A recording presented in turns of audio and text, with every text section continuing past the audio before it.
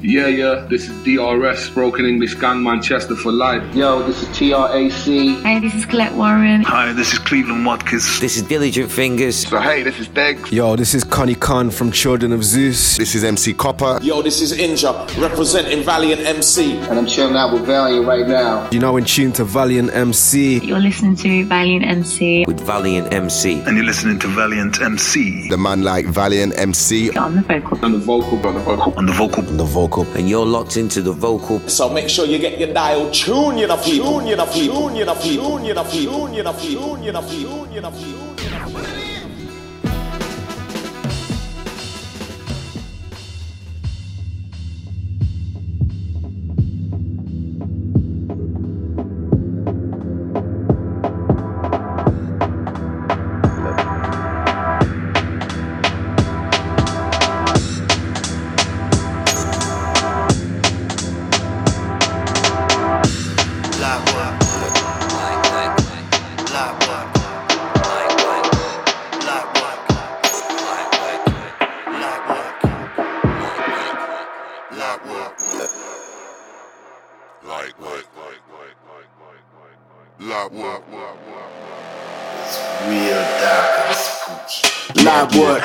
Still shell down when my eyes jerk and my sides blurred.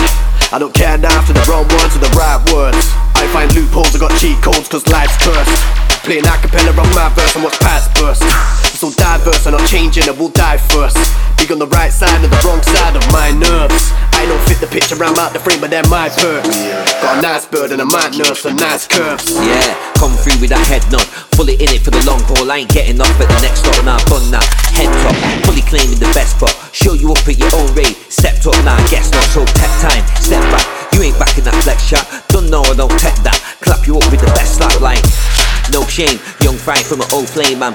Straight out the picture, I come to fuck up the whole frame like Diligent, they ain't listening. I ain't got time to teach them, I've never been good with discipline and focus. Writing like I'm written, then shattering minds, I'm spitting it right to my wrists are stiffening and explosive.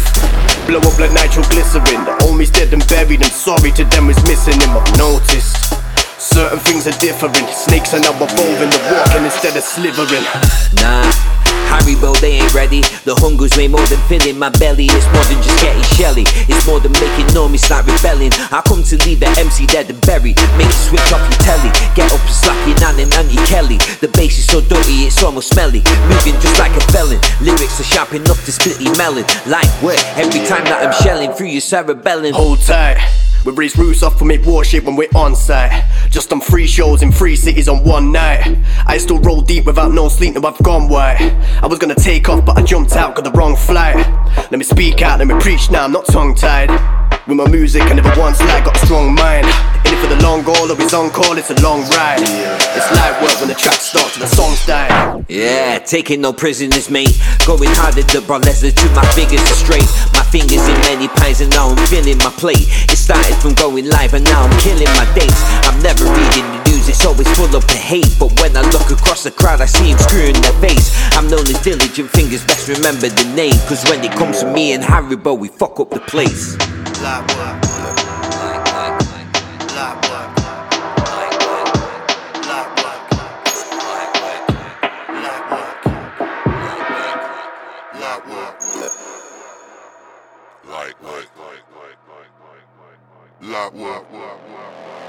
It's real dark and spooky. It's about to get dark.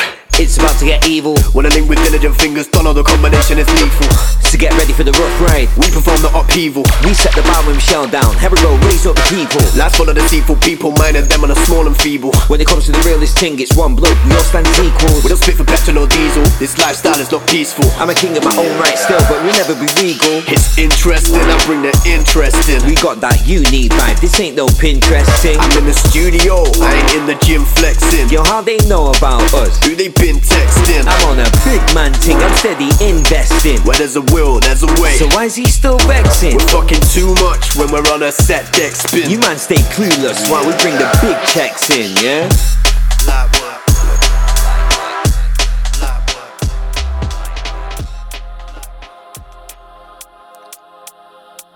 Check 1 2.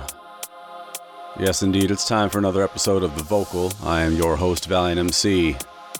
The track you just heard was from our main interviewee for this episode, Manchester's own Diligent Fingers, as well as Haribo, produced by Stomps, and it's called Lightwork. And right now what you hear is a track called Aquarius by Toronto's own Polaris and Stranger. I believe it's 2016 from Technique Recordings. I'm going to try to keep the talking to a minimum because the talking in this episode happens to exceed 3/4 of the episode. We got about an hour with Diligent Fingers, and we got a half hour with our other guest, DRS, who's here to talk about his new album with LSB, The Blue Hour. Now, when we get to the interview with Diligent Fingers, you're going to notice there's some distortion, and it is a long story, but basically I had to use 2 different laptops to save that file. I don't know what happened exactly. It wouldn't let me export it into a WAV or an MP3, and it's, I don't know. Anyway, the fact that I got it sorted out is kind of a minor miracle. As a result, we're going to have less time for music in this episode, but that's okay because January's episode is not going to have a guest. It is simply going to be a recap of 2019, going through my favorite parts of all of the interviews I did and some of my favorite tracks from the year. So we're going to get to the music, but first we've got an interview with DRS, and this is his 3rd stop into the vocal. Last time he was here, he checked in for his From the Deep album, produced with Pitch 92. This one, definitely a special release, and it's getting a lot of praise. He won the Best Vocalist Award at the Drum and Bass Arena Awards, and when he accepted the award, he stepped down from receiving any more awards, like for good, which, in my opinion, is a pretty nice power move. But he also said something that was really important, and Inja also backed this up in some of his own social media postings. I have been talking about it on my Instagram for the last year and a half. Cleveland Watkins has been talking about it. It's all about not putting MCs and vocalists in the small print in the flyer on the bottom. You need to bill vocalists and MCs as the artists that they are. Put them on equal footing with the DJs. It is a vitally important thing. In fact, many times the MCs outdraw some of the DJs. You look at people like DRS and Ninja, and Skibbity and Harry Shada, and I could go on and on. These people have fan bases of their own, okay, and they sell a lot of tickets. They sell a lot of releases. So he brought a lot of attention to this, which I was really happy about. And this talk that we had about the album, The Blue Hour with LSB, is definitely a special one. So after that, we're going to get into some music, and at the end of the episode, we will have the interview with Diligent Fingers. My condolences to the UK for re-electing Boris Johnson. It might spoil people's Christmas, but you gotta try to hold it together and count your blessings. And after the new year, get ready to fight back. Cool London, this is The Vocal. So you've had a pretty good year, eh? Yeah, man, busy. Work-wise, all good. Relationship-wise, a rocky road, as the album explains. I was gathering that, man. I was like, uh-oh. Yeah, man. Real-life occurrences, man. You know, I only tell the truth around there, so you can piece. It's not too hard to piece together the stories, man. Is there an ending to that story, or is it continuing? Nah, it's done. We parted like January this year, and it's kind of been a rocky road for a couple of years. So it's, while the whole process of writing with Luke, it's all been put into this project over like I say, the first tune we made was like about 4 years ago, but intensely over the last 2 years when we were like, well, we'll make an EP or we'll make something. And then this year when we was over in Dallas, we ended up having a few days off and intensely did loads. So yeah, it was, like I say, and it's been an ongoing story, but like, it feels like I got the vinyl today, like from the distributors, and held it in my hand, and it's the same with From the Deep. It's just like, you know, it's off my body. I can hold it. I can put it down for a bit. Do you know what I mean? Like it's before just carrying it. Do you know what I mean? That just reminds me of, I remember reading years ago, Maynard from Tool I believe it was him. He was saying something about, this is before they kind of, got back into touring and stuff. And he was kind of saying that, the music that he would make was in itself the therapy. And now that he was able to exercise those demons, it's like, he almost like felt slightly detached from it because it didn't hold the same weight anymore. That's exactly it. Yeah. I can choose to pick up that emotion and put it down for a bit now. I totally agree with that. It's like, once it's gone and then it comes back as a product, it's like it's now that product of that emotion and not on you kind of vibe. That's the way I look at it. It's probably sounds insane, but it's like a physical manifestation of being able to compartmentalize your emotions. So that makes total sense. You know what I mean? I think if we could do that more often, we would. So yeah, definitely. That's why I do it so much. Right. Yeah. Can't blame you, man. Most of us don't. I think most of us don't have the time or the wherewithal to figure out how to do it. You know what I mean? So wait, you said, side note here, you said that you had a couple of days off in Dallas. Yeah, we had like 4 days off in Dallas. I'd say about maybe 7 or 8 of the tunes on the album was probably made in them 4 days in Dallas. So where did you, out of curiosity, where did you record? Just in the kitchen of Airbnb. I had my mic, just my handheld, and Luke's laptop, and we had the mic balancing on the top of some kitchen roll with like sellotape over the top, and just real like ghetto. But we got all the demo down.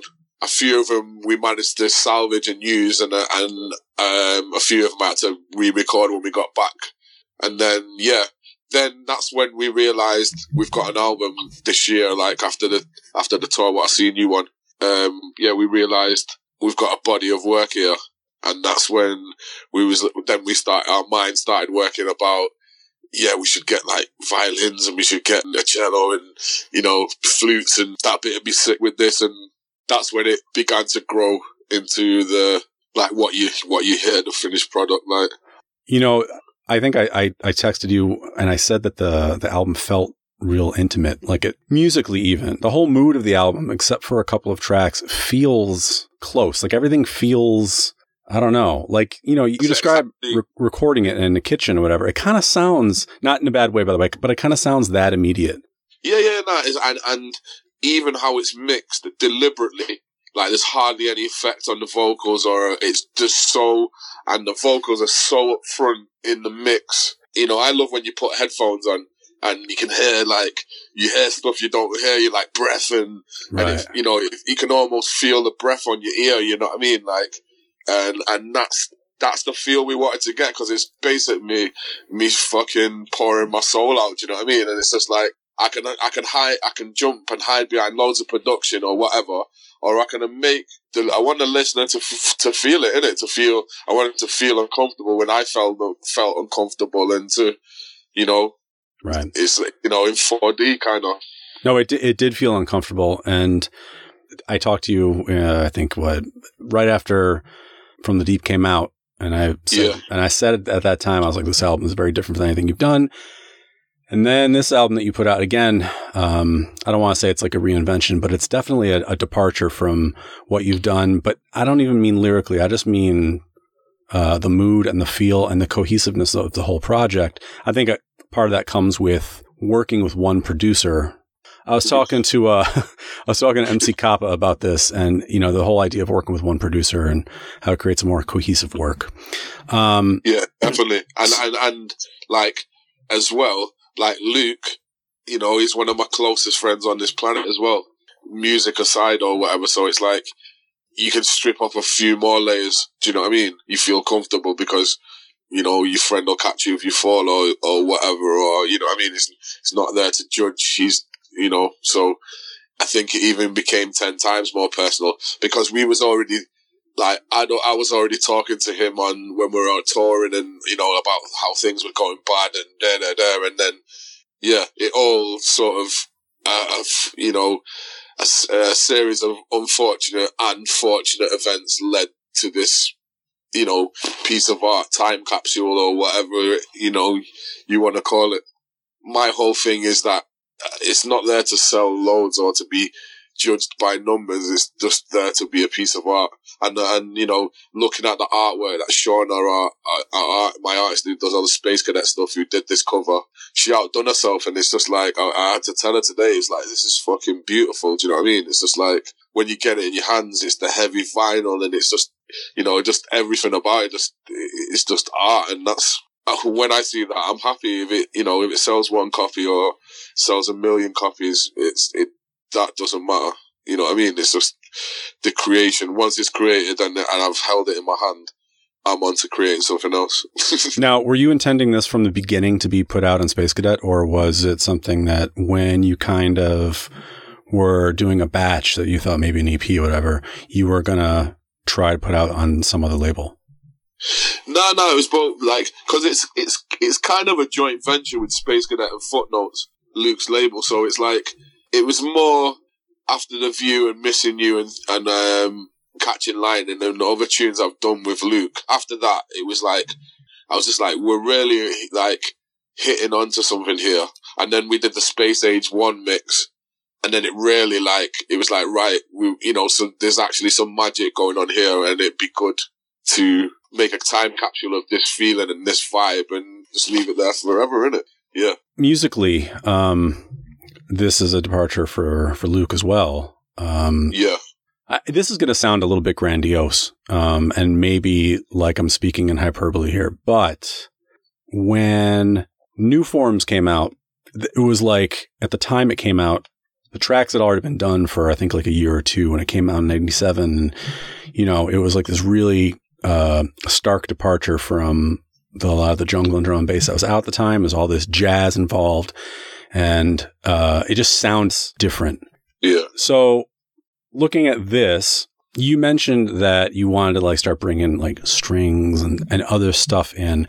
So tell me about how this body of work evolved to include not only strings, like not only classical music, but jazz as well, sometimes in the same track.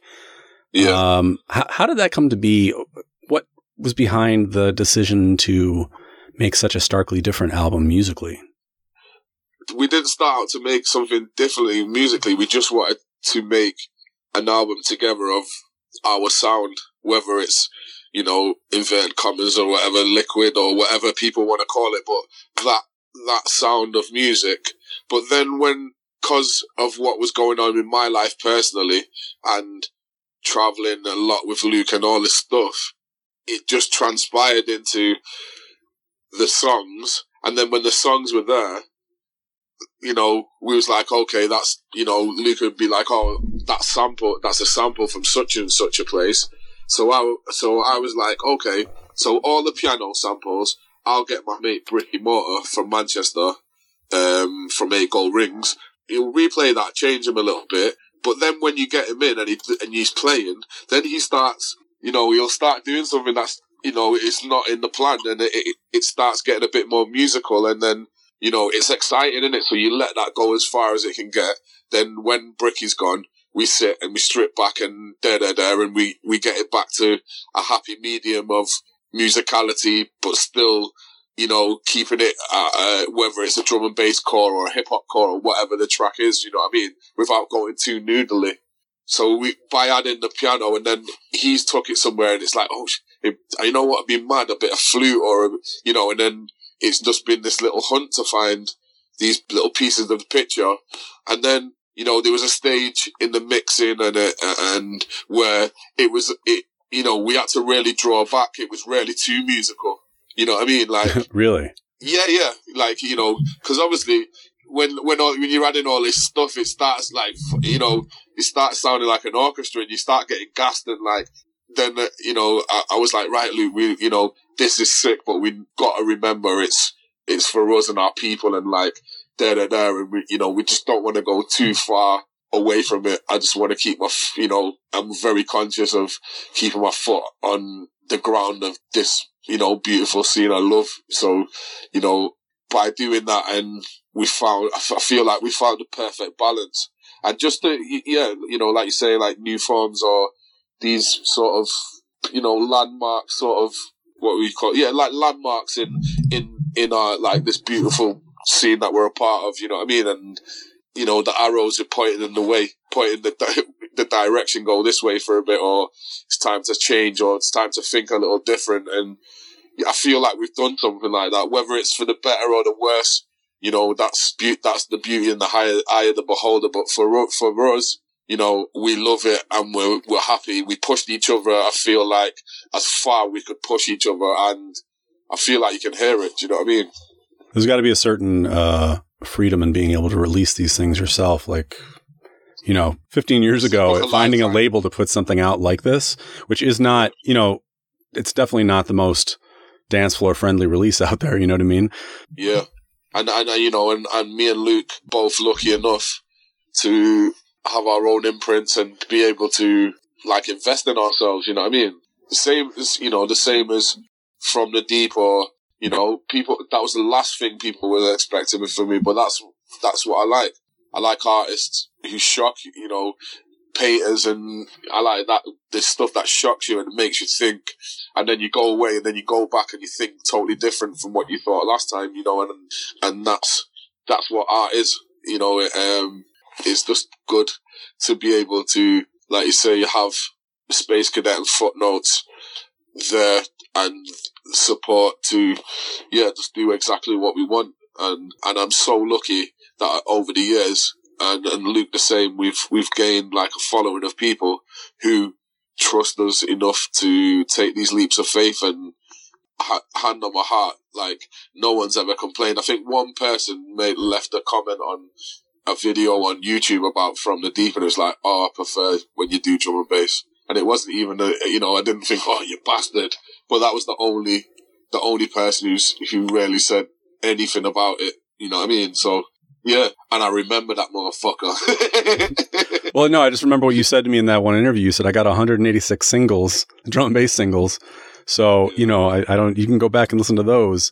When I brought up the idea, do you think people might say something, or you might have caught people off guard with coming out with a non-drum and bass release? Yeah. All right. So your ex and you, now, do you have a kid together? Yeah, we do. You do? Okay. So that complicates things lovely, huh? Yeah. Loads. But, you know, we've managed to stay friends, and we, adults, and, I still have my daughter a few days a week, and and she's there. It's fine. You know what I mean? It's like, luckily enough, we've managed to be two adults and just be grown up about it, and just, you know what I mean? It's like, if something's done, there's no problem. There's no point in making it worse, is it? Do you know what I mean? This time capsule, as you put it, is this something that you guys are going to try to expand on, or are you just kind of dropping it now, and whatever else comes next comes next? I don't. Do you know what? I haven't even thought about it. I'm just, as you know, and like I've told you before, I just like constantly every day create, and then these, if it's features for other people, obviously they go off and go onto labels and do whatever they're doing. But if it's for me, more time, I'll just be stacking stuff and just throwing it into Dropbox, you know what I mean? And now I've got like fucking, even now there's probably like 100 unreleased drum and bass tracks in there that like people would lose their mind for, do you know what I mean? It's just like, but that's art, and like maybe they'll never see the light of day, and I feel like at this point of time, I'm enjoying collabing with people. I've just done 2 collab albums in a row, basically. I've done the one with Pitch 92, and I've done this one with Luke, and I'm feeling it feels good. It feels good to knock horns with somebody else, and like it's absolutely insane if you think about it, that you like 2 separate people, and you knock your head together for a while, and then you come up with something that you both envisioned before you started knocking your heads together. Do you know what I mean? It's crazy. I'm really enjoying that process of creating with other people, because when I'm in like feature world or whatever, I do spend a lot of time in solitude. Do you know what I mean? Which is good for your craft, but also, like I say, every now and again, it's good to get your head out of the ground for a bit. Do you know what I mean? So let's talk about the craft for a second. You mentioned you got a ton of unreleased tracks. You mentioned you're constantly creating. So are you the type of person that lays down acapellas and sends them out just in case? Or are you the type of person that waits until you get a track before you put anything down? I just constantly getting sent music. I just ask for music all the time. So like people who I've worked with or whatever, they constantly send me music, whether it's like, oh, here's my new tune, or here's a bit of a loop I've got going, and there. And then if it's that, then usually if I'm feeling it, then I'm away, and then it'll be okay. So what do you want to do with this? And more time they're like, oh, you have it for your label, or more, they'll be like, oh, well, I'm doing an EP, and I'll go, okay, then well, you have this one, and you send me another beat, and I'll have another one for mine, and then by doing that all the time, this pile of music that I'm constantly chipping away at, this pile of music builds, and then whatever mood I'm in, there's usually something knocking about. So in terms of recording this album, you mentioned that you wanted a stripped down kind of sound to it. So what did you do to, and this is for all the vocal geeks out there, what did you do to your voice? How did you treat it? Not very much. There's certain tracks that have got little bits of effects and tiny bits, but on the whole, it's pretty dry. It's like minimal compression, because we just really wanted that sort of personal feel to it, like where it's all, it's raw. In parts it sounds demo-y, some of the vocals, but it's just, we just wanted that hand to mouth feeling about it, rather than hand through a piece of glass and then to mouth or whatever. Do you know what I mean? But when I got like I said, I got the vinyl through today, and I listened to it, and it just sounds really good, really beautiful. So what do you have coming up? We've got a little UK tour, like December, January time, and then we're gonna go further afield. Hopefully, get over to see you guys some point early in the year. Yeah. Just I think we're going to Japan as well. Just getting it about, man. How many videos do you have right now for the album? We have one right now. You got there's one. Some more coming. Yeah, there's some more coming. When it comes out on the 29th, there'll be another couple of things around that time. Yeah, I was gonna say. So how much video work are you gonna do for this? Are you sure? Are you trying to do every track like a lot of people are now, or are you just trying to do a few? Nah, I'm just gonna do a few. We're just gonna do a few, probably like 3 or 4. We were planning to do like a short film that went with it and all this stuff, but just time runs away with you, man, and just like pulling the whole project together, and when we both got families and whatever, it's almost impossible. So yeah, we're doing our best, but like I say, it's not like we're trying to get 1 million views or there. It's just like a lot of people listen with their eyes these days, so we just want to give you that option too. You know what I mean? Right. So have you gotten any feedback from her about the album? Yeah. She liked the album and stuff, but obviously it's really raw because it was a bit of it was like, yeah, I love the album, it's amazing, but obviously it made me feel away. Do you know what I mean? I see. I don't know if I've ever been on the end of a creative work where I was the one being talked about in a song or something like that. Yeah, definitely. I'm assuming you've probably written tracks in some form or another about her before. Has she ever? Of course, I've wrote love songs, and I've wrote, that's what I'm saying. It's with an artist, and especially on an honest artist, you're gonna get, you're gonna get the full story. So if you went back like 5 years ago when we got together and probably started listening, then you probably hear the full story to hear the end bit now. Do you know what I mean? Like, because I only talk about things that actually go on in my life. So, whether it's happy emotion or sad emotion, like losing Mark and Soph and John and my friends, you can hear all that in the story of them years. You know what I mean? And it's sad, but also life's a movie, and you can, there's a lot of episodes out there for you to have a look at. Has she ever expressed, I mean, before all of this anyway, has she ever expressed any kind of discomfort with being the subject of a lot of your creativity? No. I think it's not.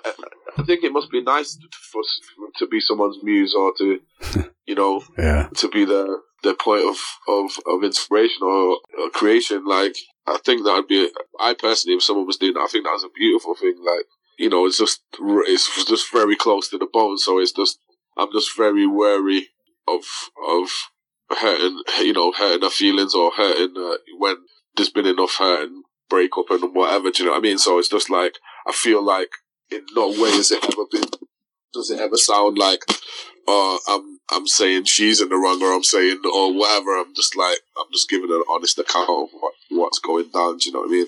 Right. Especially because you're going to be family forever now, regardless. Because forever.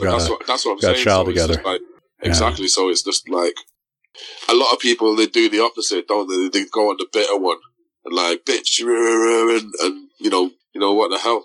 That's never going to come from me. I just have to document my life because you're not going to be here for forever, and it's good to leave stories for people. Looking back now that you've had a fair amount of time to reflect on like Marcus's death, and obviously there's been death in your life since then. Have there been any takeaways in terms of how you interact with people, what kind of legacy you want to leave behind, that kind of stuff? And I'm asking this because me personally, like, my dad died this year. A friend of, like a guy that I knew years back when you were like touring with Bookham and stuff like that. Yeah. And like the whole atmospheric drum and bass scene was like a big thing. He was like a big supporter of that. And like, anyway, I hadn't talked to him for years, and I found out he died the other day. And I was like, it was like one of those things where like, it's like these people like pass like two ships in the night or whatever, and your lives touch. And even if they don't, you don't see them for years. So it takes you back. Because what it is, when they pass away, it takes you back to conversations, and then you realize, you know what, I haven't seen that through. I haven't I always wanted to do that. And that's what I've been doing. I always wanted to make a hip hop album that I'm like, 100% I love, and it's me and it's dead, and that's what I did. You know what I mean? It's just like, right. But it's put all that it's done. I feel like it's turned up the speed. You know what I mean? Like, it's not, and by speed, it doesn't, with me, I work fast anyway, so it doesn't mean the quality is getting lesser. It means the quality is the same, but the output is getting more, because, like, we're not immortal, so I really, felt and questioned mortality after, like, this series of close people passing to me, and obviously the older you get, the more it happens, so I'm just like, yeah. When it comes to your legacy, and, with all of the thinking about death and getting older and stuff like that, I have become kind of focused on this idea of legacy personally. But when it comes to your legacy, is there a certain way that you want to be remembered or thought of after you're gone, or are you content to let your body of work speak for itself? Yeah, that's exactly it. The story is there. If you just listened to the stuff, took a bit of time and listened from Bookham to now, the story's there. It's in black and white. The frustration, the highs, the lows, the wins, the losses, the births, the deaths, that's what I'm saying. The whole pantomime's there. It's you don't have to go and research, just listen. Right. It's like a lifelong audio book. Yeah. So yeah, I really feel like that's where, hopefully, when I'm gone, people, if someone says, oh yeah, this guy DRS, you should check him out. I hope, it's going to be one of them when you go on YouTube and you end up down a wormhole of something you never knew anything about, and it so blows your mind and you have to know everything about it. I hope, yeah, that's the only hope. Right. My art makes people feel like that. Do you know what I mean? Makes you cry, makes you laugh, makes you feel something. As long as it makes you feel something, I don't care where the music goes or what it accumulates or makes, or I just hope it makes my kids rich. There you go. Okay, last question before I let you go. Last night I was talking to Polaris. We were talking about atmospheric drum and bass, actually, and I started sending him some mixes and stuff, and he was trying to ID a couple of tracks, and he sent me, he's like, here, look at it at this timestamp, and I went forward in the mix, and right at that spot you said, the transdimensional gate is open wide. And I was like, thinking to myself, I was like, man, DRS and Conrad, though the lyrics at that time were very, I don't know, almost meta. Like they were about the music and about the experience of listening to the music. And there was a lot of that. So was there anything in particular that you were kind of back? I'm asking you to dig back now, dig deep. Thinking back to that time period, Was there anything that you were trying to, was there a mood that you were trying to evoke with your lyrics then, or were you just kind of writing off the top and whatever came, that's what you went with? Or were you going for a certain kind of theme? Because obviously at the time of Good Looking Records and all that stuff, you know, we were pioneers. We were like, we were like from the future. We were thinking and surrounding ourselves with like future and space stuff and this whole cosmic energy. Do you know what I mean? Like, which we fully believed in, because this stuff had never been done before. Do you know what I mean? Throwing breakbeats together with massive bass and atmospheric pads and taking it around the world, and people getting it and feeling it all around the world. So, you know, it gave it, then with time, it gave you confidence, and it like became, how can I explain it?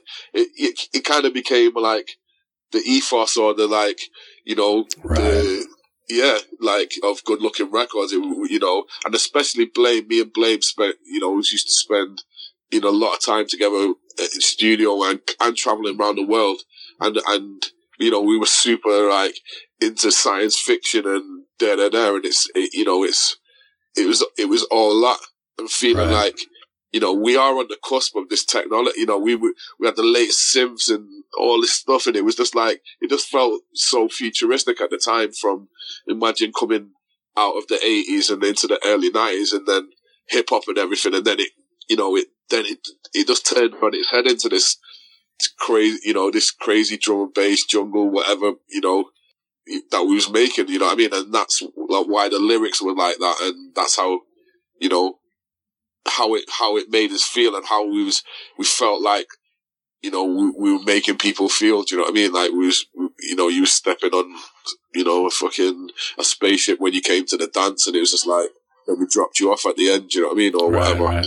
So it's interesting that the name of your label is Space Cadet, and your mixes with LSB are Space Age, and it's just funny how like you're kind of evoking that imagery a little bit again. Kind of comes full circle. This is my label, so, you know, you're gonna get me. So the whole thing and the artwork and everything is, you know, it's all retro and all plays on all that stuff. Do you know what I mean? And it's you know, little Easter eggs and artwork and that no one sees, and like people have shouted me about. You know what I mean? And yeah, just all the fun shit about being a geek, you know what I mean? Yeah. Yeah. Excellent. All right, dude. Well, look, I'm going to let you go because I've taken up enough of your time already. But, dude, I thank you again very much. You've been, you're like the MVP of the show. So I think this is your third time on. So yeah, always a pleasure, man. All right, whenever you want to talk to me, man, I'll always come on the show. You know that, man. Excellent, man. All right. Well, I will. I'll talk to you soon, and take care of yourself. Okay. Love, mate. All right. Easy. So this is Faded by DRS and LSB from their album The Blue Hour. Listen close because this one is a slapper. This is the vocal.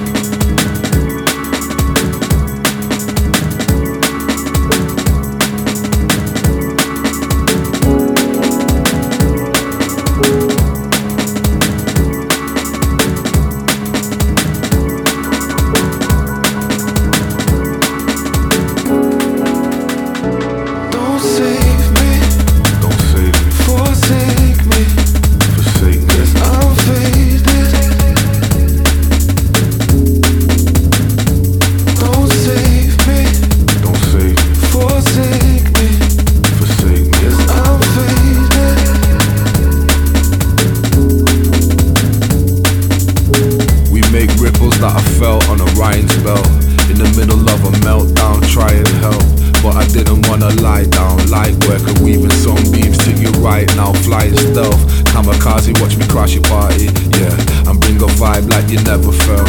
Hey, you searching for your own personal heaven. Yeah, that's the main reason why you're always finding hell. We make ripples that I felt on Orion's belt.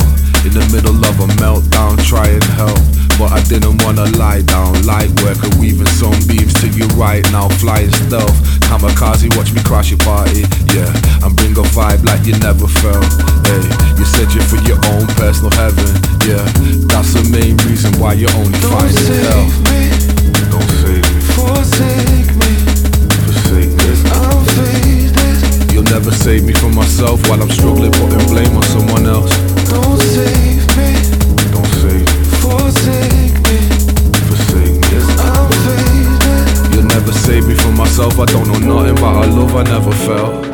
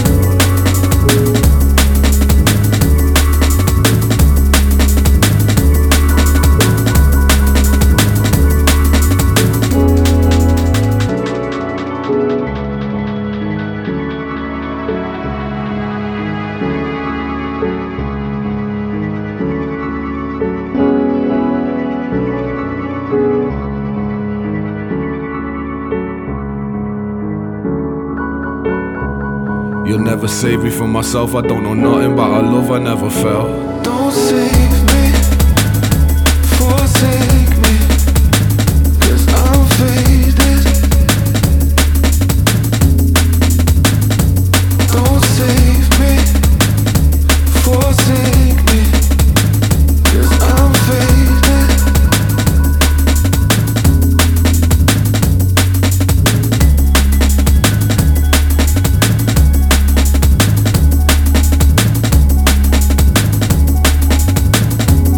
This next one coming in is a remix of a track by myself and Conrad Subs entitled Update Funk. And it's done by JOE of Triplicate Audio. It's going to be the bonus track on my remix LP coming out this winter on Duddy Bass Audio. Listen up, everybody. This is the vocal. I feel frustration in my fingertips, stagnation, motivation, giving me the slip. This is the season of my discontent, pulling me down 20,000 leagues, quick cementing my feet. Cause I'm a victim of my own making, drained the blood, slit my wrist with procrastination. Slow death, no sweat, cause I'm not creating anything worth a goddamn. My paper's empty, but I got a deadline pressing. Writer's block creeping up to take my weapons.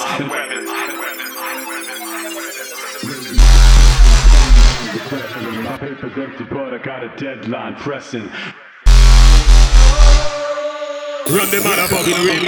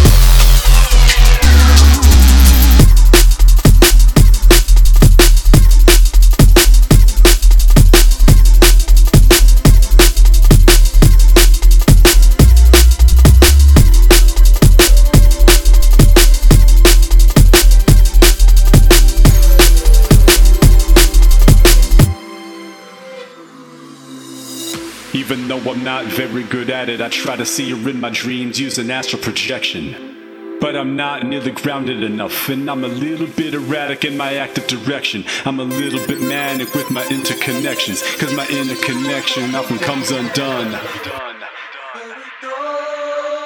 Run the motherfucking ring.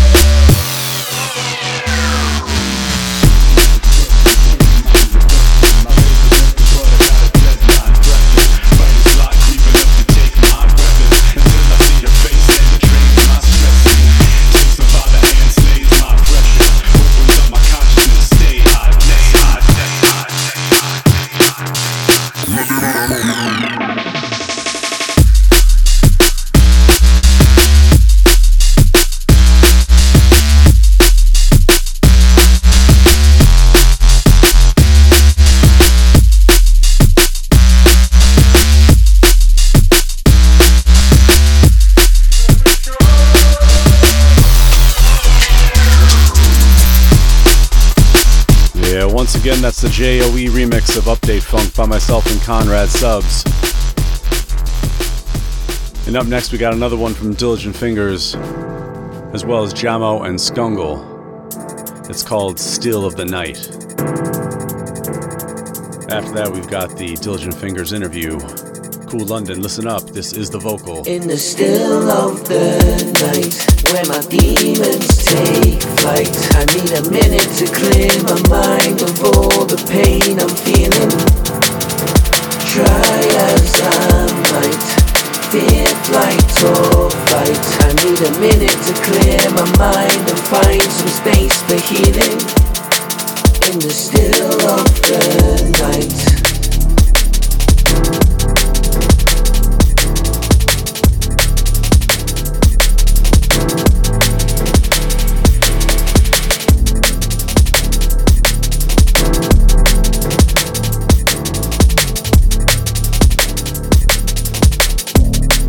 In the still of the night, where my demons take flight, I need a minute to clear my mind of all the pain I'm feeling.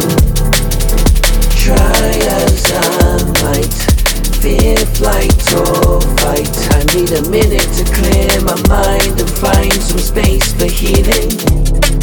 In the still of I put love over money and faith in my art, cause love is never funny when it's breaking your heart. 2 points I never place them apart, and thanks to my mother I was graced from the start. The teachings were harsh, I passed with a first. They knew I was different when I laughed at the curse.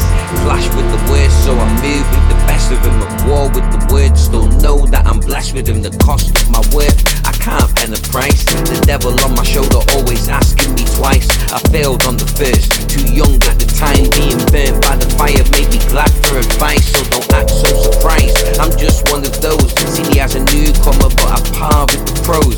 Style with the flows, pen the universe with these body planets with the bars, bringing Saturn to his knees. Believe it's too easy. I've been ahead of my time for a lifetime, so no need to watch mine. From pure evil came something beautiful, a man with a gift full of potential, I'ma use it all.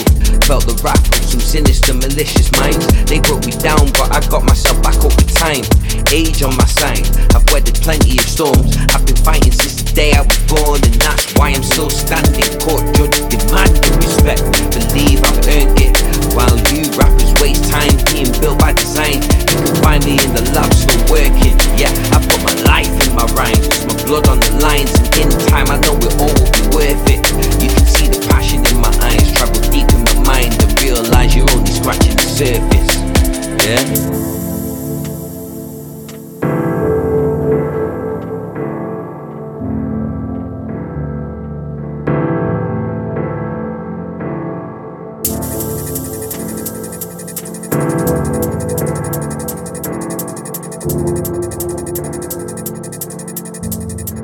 In the still of the night, When my demons take flight, I need a minute to clear my mind of all the pain I'm feeling. Try as I might, fear, flight or fight, I need a minute to clear my mind and find some space for healing in the still of the night. Yeah, up next is our interview with Diligent Fingers. And then after that, we got one more track from him entitled Everything Nice, and go check out the video on YouTube for that one. Everybody, have a Merry Christmas. Don't let Boris Johnson get you down. After the new year, you gotta fight back. It's the way it's gotta go. Cool London, this is The Vocal. Tell me if you remember what the first bit of music that you kind of discovered on your own. It wasn't like, you know, music that your parents played. It wasn't something that one of your older brothers or sisters played. You discovered it on your own, and it got you excited. Do you remember what it was? The Coming album by Busta Rhymes. That was like the first album that I saw where I was like, oh my God, who is this guy? He's got like massive long dreads. Like I always wanted dreads, and my mum used to have dreads as well and stuff. And like, yeah, I just bought it on a whim, took it home, and was just amazed by it. I was like really big into like Tupac and, you know, Tribe Called Quest and, do you know what I mean? Like De La Soul and stuff like that. But that was always stuff that like my cousins, like my uncles and stuff like that, like passed on to me as tapes, as like recorded tapes and stuff. But that was the first time I went to Woolworths, which is like a sort of like cheap store that sells. Oh, we had Woolworths in the States too, my friend. Don't worry. Oh, wicked. Yeah, but yeah, man, like that was the first album that I actually bought myself. It was like, right, okay, cool. This guy looked cool. He looked sick. Do you know what I mean? Let me see what he's about. And yeah, I've been a Busta Rhymes, absolute Busta Rhymes fan ever since. Because we're over in the UK, we didn't really have that much of an insight to what was going on, in the scene at the moment, unless you had like Sky or cable where you could watch MTV and Yo MTV Raps and stuff like that. Like it was literally, you know, if you caught something on off the off chance or you heard it on a mixtape that, you know, my uncle in America and sent it over to us and stuff. Like I remember like every Wednesday religiously from like 14 years old, I would have VHS tapes, like ones that were blank or ones that like I nicked off my foster mum that I was going to record over and stuff. But I would go over to my mates because he had Sky, and every Wednesday at about 12 o'clock, like midnight, we would be watching Yo MTV Raps and recording all our favorite videos and stuff that. Recording videos. I remember those days, man. Recording videos. Yeah, I do. Man, that was crazy. I remember we didn't get cable in my house until I was probably 16 or 17. So how did you decide that you wanted to start rhyming? And I preface this with a lot of people know you as an MC, and there are videos of you battle rapping. So let's get into when you decided, I think I'm going to do that. You know, the funniest thing, I got onto it really, really late. Like, I've always been, like, since school, like, when I was first learning how to make music in school, because I was never good with sheet music or anything like that.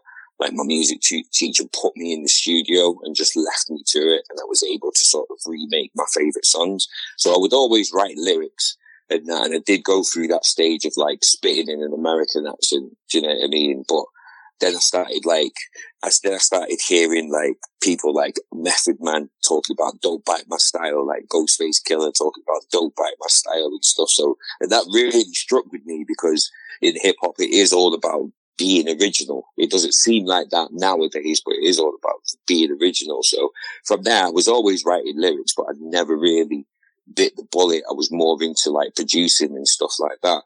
And I think when it got to like 2002, 2003, I'd met a producer called Cranky Fatso, a really sick producer and stuff, like making hip hop, and I showed him some of my raps and stuff. And then I had another friend called Mitch, who was also a drum and bass MC and stuff, and he was writing lyrics as well. So that was the first time I'd ever met anybody else that was into writing lyrics and stuff and like really into hip hop. Though I had loads of friends that were really into hip hop, but not that deep into it And then a couple of other guys, like other producers, joined us, and we formed a crew called Fusion Sounds. Okay, no, hold up. Now, you formed a crew, but yeah, had you had an opportunity before this to perform, like live?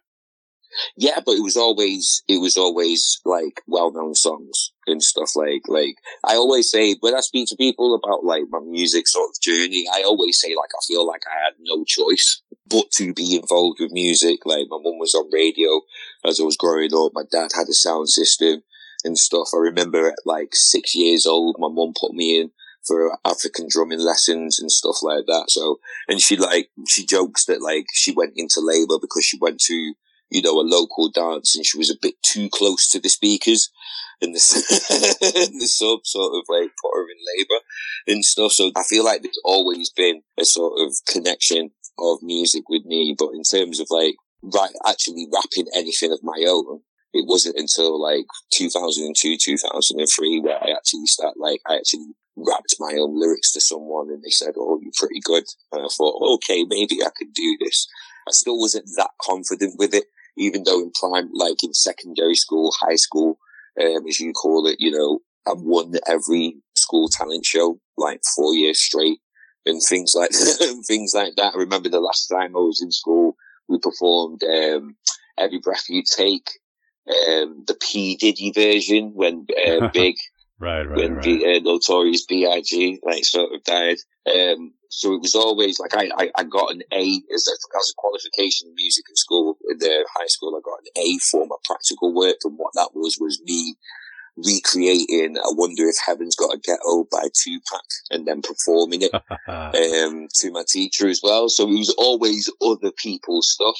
It was, and then 2003, like it wasn't even a big crowd. It was just to my friend Cranky Saxo, and he was like, "Oh, that's pretty cool. You should do a bit more." But I still wasn't that confident with it. Even then, like even though we'd formed that crew in like 2000, it was definitely 2003. Even though we'd formed that crew then, we still probably didn't do any live shows or even get like a full project together for another like 3-4 years or stuff like that. So there was never really a push for me to be lyrical or be an MC and stuff until around 2005, 2006. So how old were you when you formed this first crew? I would have been 21, nearly 22, I think. Okay. So yeah, pretty late. Like I was always writing the little lyrics, never showed anybody. They were just in a book in my bedroom. But it was until 22 that I really started, I'll start writing some more rhymes and researching my favourite lyricists and stuff like that. Now, you formed this crew, and you mentioned that one of the guys was also a drum and bass MC. So you were familiar with drum and bass already?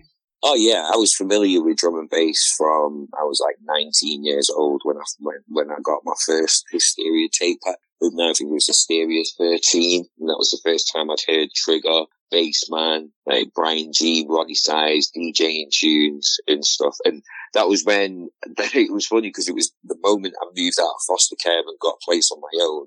It was like literally instantly I just met all these people that were really into drum and bass. And then from there, like they took me to my first free party, like just in the woods one time. And you know what I mean? Just listening to like techno, hardcore and drum and bass and stuff and just getting into the scene there. Yeah, it was cool. It was an experience. Now you are, you're different. Well, you're different in a lot of ways to a lot of people, but compared to who I have talked to on this show before, you have an extra couple of dimensions in that you are also a DJ and you are also a producer. So how did you come to start doing that stuff? Well, the producing came first. Yeah, like especially from school. In high school, never forgetting Mr. Jackson, absolutely amazing teacher and stuff, got me out of a lot of trouble because I was going through the care system and living with foster parents and stuff like that. But producing was first, like when I left school and then left foster care, I started making tunes on the PlayStation on a game called Music Generator 2000. I remember that very well. Yeah, like that was like my comfort blanket because I missed creating so much. But like from leaving school, I remember we just had like this small sound modulator and like a MIDI keyboard. and then like this old Atari computer, and it had Cubase VST5 on it. That's taking it way back. That's like 92, 93 days. And because it had sounds on it, piano, strings and stuff like that, there was enough there for me to be able to just figure it out on a keyboard and then sort of figure out how to record it and stuff like that. But when I left school, I had nothing. I didn't have much money or anything like that, so I couldn't buy a computer. I didn't even know or realize at that point that I needed an actual computer just to do it. Like, I just thought it was just magic. I could make music on this machine and stuff. So from there, it was like a lot of like trial and error, a lot of like sort of scrounging PC parts from all of my geeky friends to like build my first computer and get some sort of program, like get hold of Reason. I think around 2000, I managed to scrimp a computer together. I managed to get a dodgy copy of Reason. That was when I got onto dial-up internet. Yeah, I found a forum called northwestdrumandbass.co.uk. So it was like representing the northwest of England in terms of drum and bass, and that was where I started meeting people like Sapo, believe it or not, and Mark XTC, and all these like sort of Manchester legends. But it was like everyone that was involved in the scene, like even Wilf, DJ Prophecy, who runs Metropolis here in Manchester. You know, I was even able to speak to all these people that were involved in the scene. And, you know, I found out that the first free party that I went to was by a crew called Daylight Robbery. And even they were part of this forum and stuff. So instantly I was able to connect with all of these people that were really into creating music and, you know, this new thing called drum and bass and jungle. And, you know, I've been listening to it onto tape packs, and now these people are making it. But at that point, I still hadn't figured out how to DJ. Yeah, about 2000, I was going to these raves and stuff, but I just didn't know how everything was sort of putting together. To me, I still thought it was just one big long song with loads and loads of different transitions on the tape and stuff. Yeah, so like, yeah, producing was always first. And then I think it was 2001, I went to a friend's birthday party, and he had a pair of Technics 1200s, the silver ones. And he was playing all the tunes that I've been hearing on these tape packs. From there, it was like, oh, that's how you do it. Okay, I need to be able to do that. I need to learn how to do that. And within 2 months of me going to that party, I'd been a little bit naughty, but I'd managed to save up enough money to like actually get a pair of like belt drive turntables. Oh. They were Gemini XL 400s, yeah. Gemini XL 400s and a Gemini 646 3-channel mixer. Yeah, from there, I was just gone. That was it. I was just away. Like, I think it was like 3 months straight. I didn't have a job. I just went on benefits, and every single day I was just battering them decks, figuring out how to be a DJ. So the whole time, basically, you have been producing, DJing, and MCing. I didn't start MCing until 2006. Okay. Even that was by accident. Really? So tell me how that happened. Okay. Yeah, like in 2006, I was DJing a lot, doing it all for free, trying to get on as many events as I possibly could to just get my name out there. And one of my close friends, John Craxton, aka John C., he was like the encyclopedia of drum and bass to me. He knew the names of every single tune that I would play him. And he started getting into promoting and wanted to bring down, I think it was Dylan, Lime Wax, and Robin Chaos for a night, for an event called Refuge. And at that point in time, there was more or less everyone in Manchester that was an MC, barring, you know, Trigger, DRS, and, you know, Tom Piper. But everyone wanted to be Skibbity. You know what I mean? Everybody wanted to be the fast MC and stuff. So they came to me like, oh, they knew that I'd done a bit of hip hop and stuff. They'd heard a couple of tracks on my MySpace, and asked me to host.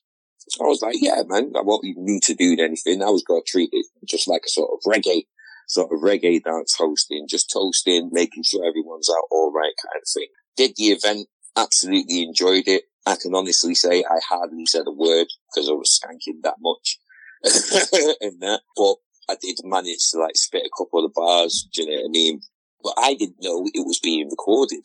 So after the night, it was an amazing night. They put on a couple more, but they surprised me and actually put the recording from the night. I think I was hosting for Dylan, and they put that up on D&B Share for everyone to download. And I downloaded it, listened to it, laughed a bit because I remembered that I was a bit drunk that night, so I could hear myself slurring and stuff like that, and getting really excited about certain tunes that were being played. But after that, I started getting messages like, "Oh, do you want to come and host for this night? Do you want to come and host for this night?" And like within about 3 months, everybody had completely forgotten that I was a DJ, and I was just getting booked to like host an MC like for all of these nights, which at first was pretty annoying. Really? Well, I was gonna ask you how that felt. Like, did that bother you, or was it?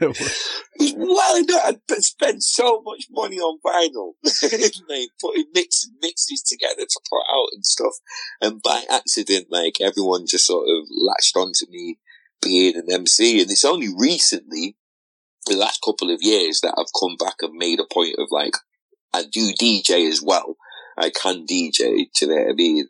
And stuff, because it did get a bit disheartening, because I would put myself forward like, "Oh, book me to DJ." And they'd be like, nah, but we'd love to get you on the mic and hosting for big people like Audio, Prolix, like Current Value, Paradox. Like I've hosted for Paradox when he's brought his massive 24-track mixer. I did too, man. It was insane.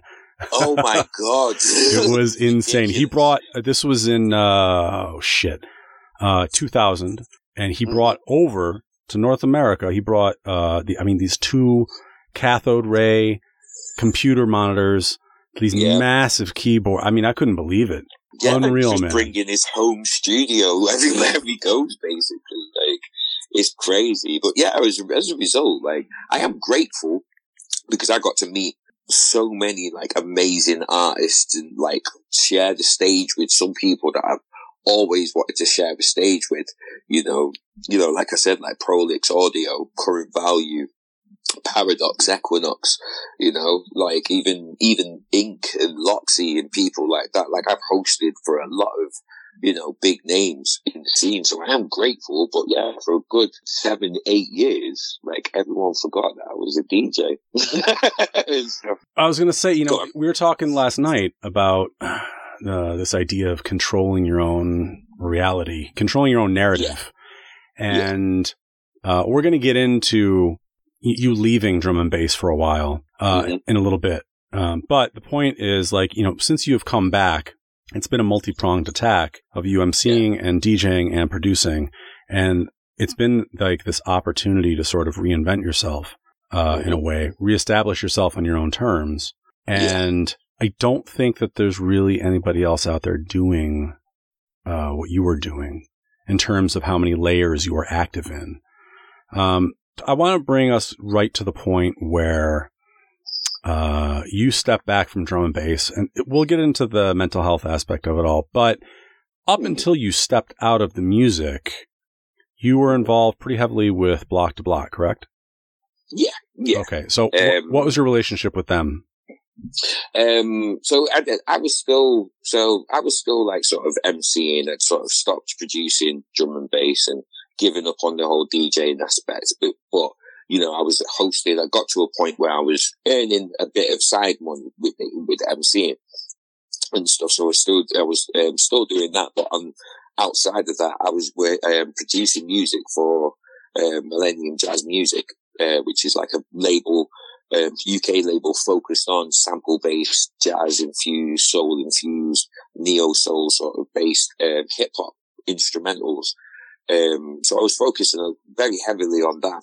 And then also I met Jack Banner, so I think this was around 2011, I think maybe 2012, through a couple of mutual friends and stuff, and I'd seen him a couple of times in the club with his camera out and stuff like that. And at that point, I'd just gotten into video editing because as I was making music for Millennium Jazz, I'm also producing for, you know, like rappers from London, all over the UK, basically. And then I really started taking sort of writing hip hop really seriously and stuff. So I'm doing mixtapes, collaborative projects, and producing for artists and stuff like that. But I was sort of at a point where I was just like a workaholic. Like I just had to be creating all the time. So when I met up with Jack Banner, and at that point I was just starting making my own music videos because I couldn't afford to actually pay for music videos myself. That was a way for me to sort of fast track my learning of editing videos, as well as getting involved in the music scene, but from a completely different aspect, from like behind the lens. So I was nothing to do with hosting or anything like that, even though some events I would be hosting certain sets and then I would be filming at the same time as well, trying to capture as much of the night as possible and stuff. And, you know, I just really resonated with Jack Banner's like vision, like of what he wanted to do for Manchester, what he wanted to do for the scene, because there wasn't really anybody doing what we were doing in terms of capturing, you know, club events, drum and bass events in Manchester, but in a more of a candid way. It wasn't super polished. It wasn't super professional.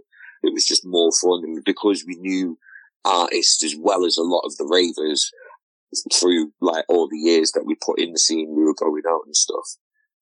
Plus Banner had just come out of like a really rough time personally as well, you know, and he's got a couple of kids and he was trying to support his kids. So I really resonated with him. And then for a good 3 years straight, we sort of dominated Manchester in terms of videos, doing freestyle videos, club events.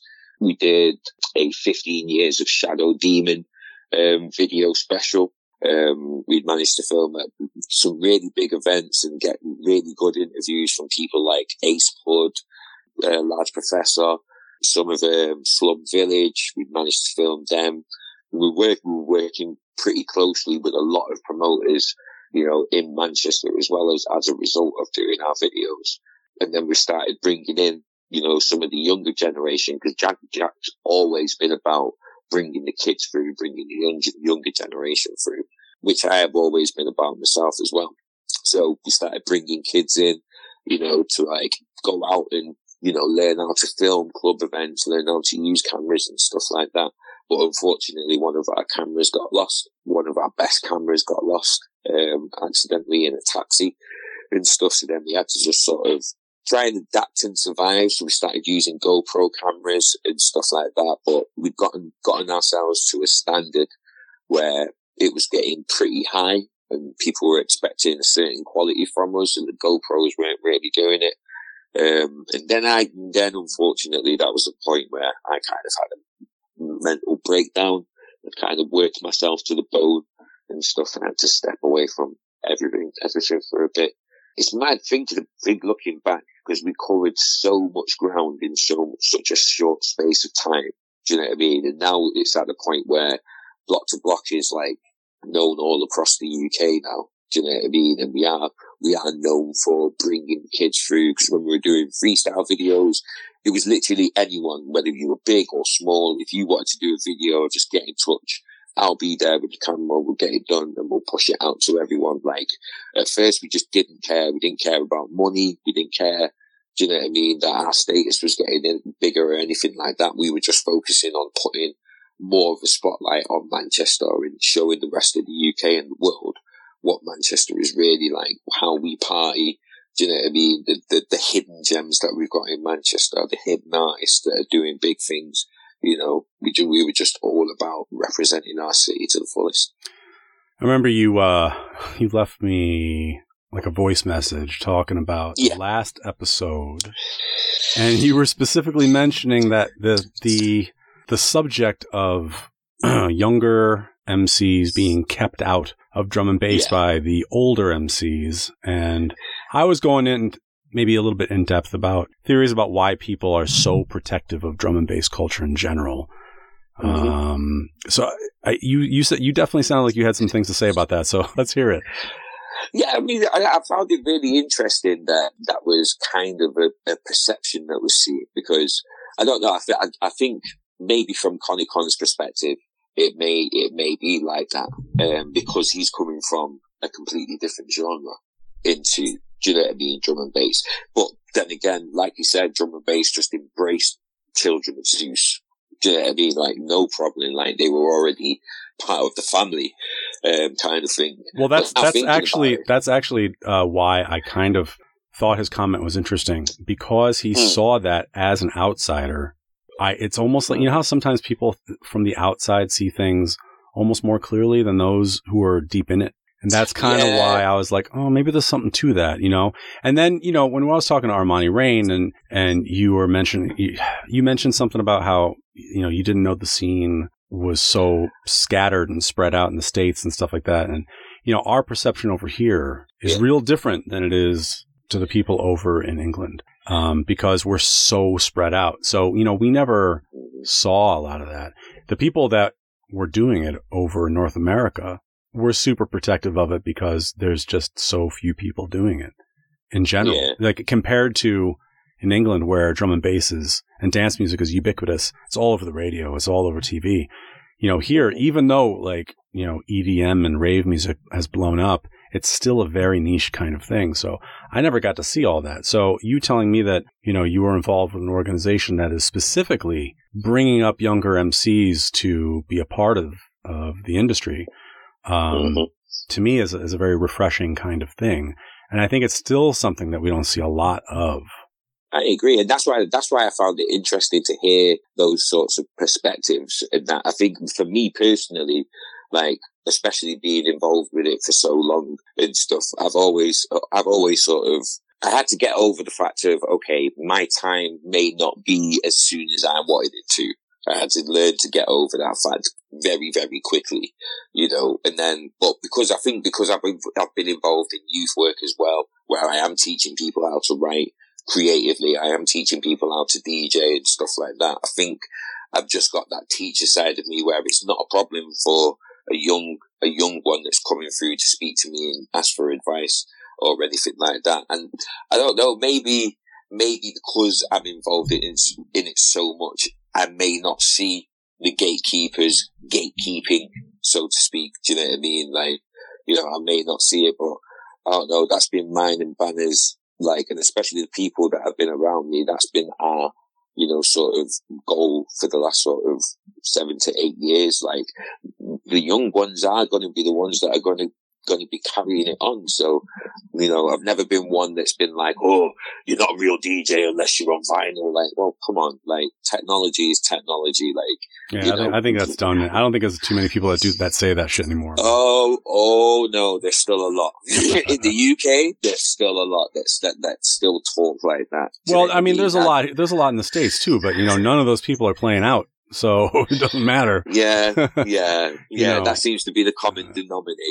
But at the same time, we do live in a generation of, it's not what you've done, it's what have you done for me lately. Do you know what I mean?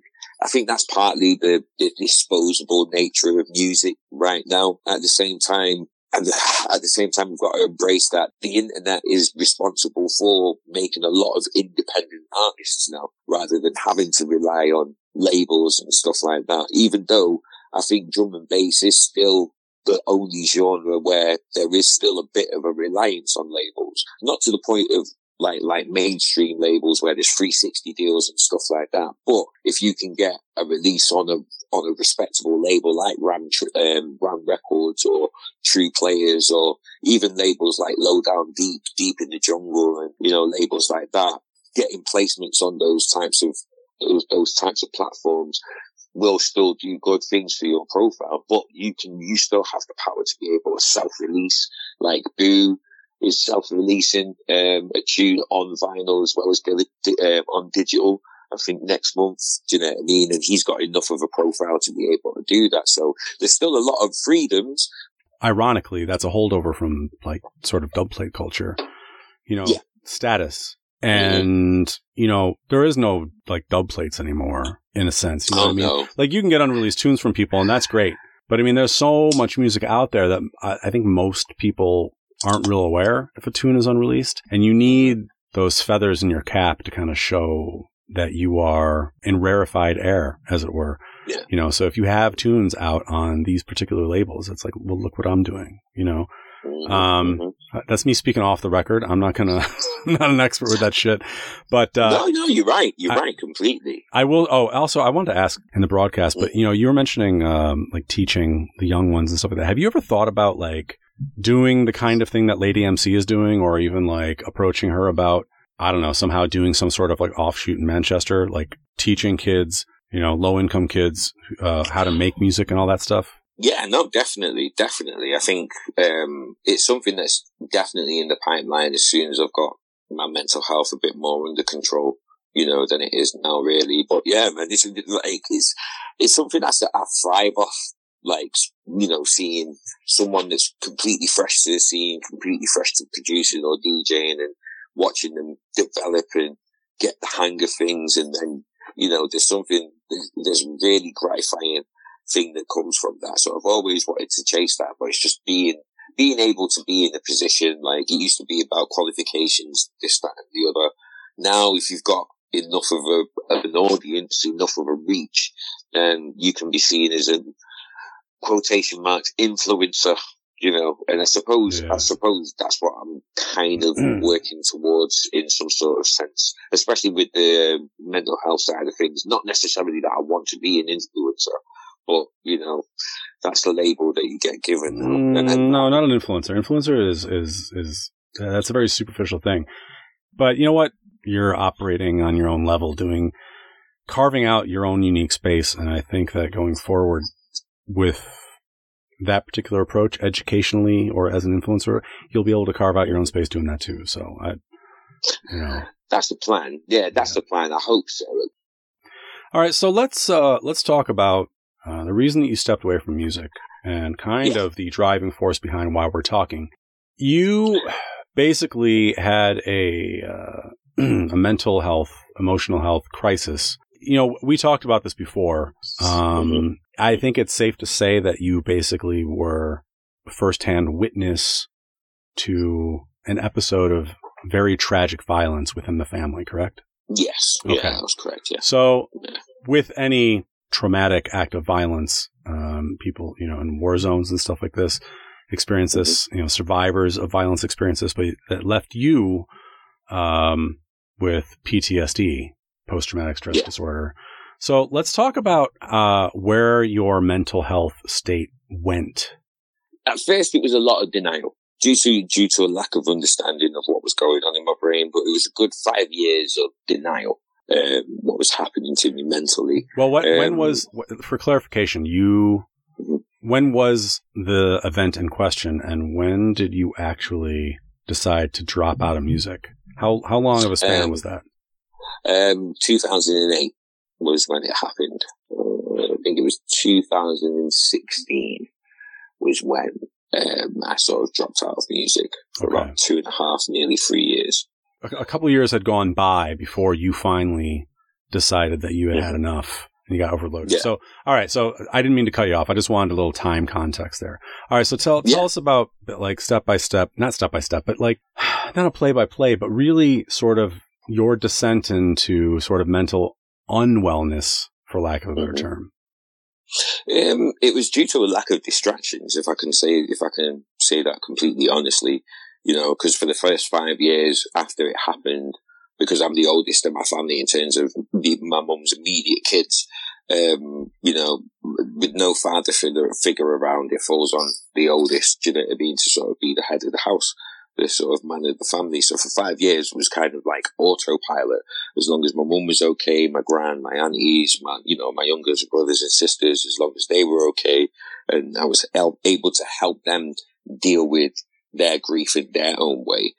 Sort of like I didn't have to think about myself, and also because I was in quite a loving relationship at that point in time, there was plenty of distractions. I think that was the same time where I really jumped into Block to Block and my music and stuff like that. Like, I really ran myself into the dirt for a good 5 years, like under the pretense that I'm being productive and a lot of things are happening. Like, Block to Block is really taking off. My music on Millennium Jazz is really taking off because I'm getting placements on foreign radio shows in New Zealand and stuff like that. I've just asked my girlfriend to marry me, and she said yes. And, you know, I've got a really good job. I'm working for Virgin Media, working up my way up to be a manager of the team. So I was really running myself into the dirt, trying to just do as much as I possibly can to keep my mind off what was slowly happening, which was, you know, signs of psychosis, signs of, you know, PTSD rearing its ugly head. I would have flashbacks, you know, back to the point of, you know, when it happened and stuff. Sorry. No, I was going to say, how was the psychosis? How is the PTSD, the depression? How are those things manifesting themselves? Yeah. Like I said, flashbacks. I would hear certain things from what happened, even though there's no reason why I should be hearing these things. You know, it's the part of the reason why I stepped away from music is because I started having panic attacks. At the raves that I was booked for, I started having really bad panic attacks where I couldn't even go out on stage because I'm hearing these things that I know I have no business hearing at the times of the day in the location that I am, you know. But I just... Are you talking about... Hold on a second. Let me backtrack 1 second. Hearing things within your own head or hearing things from other people?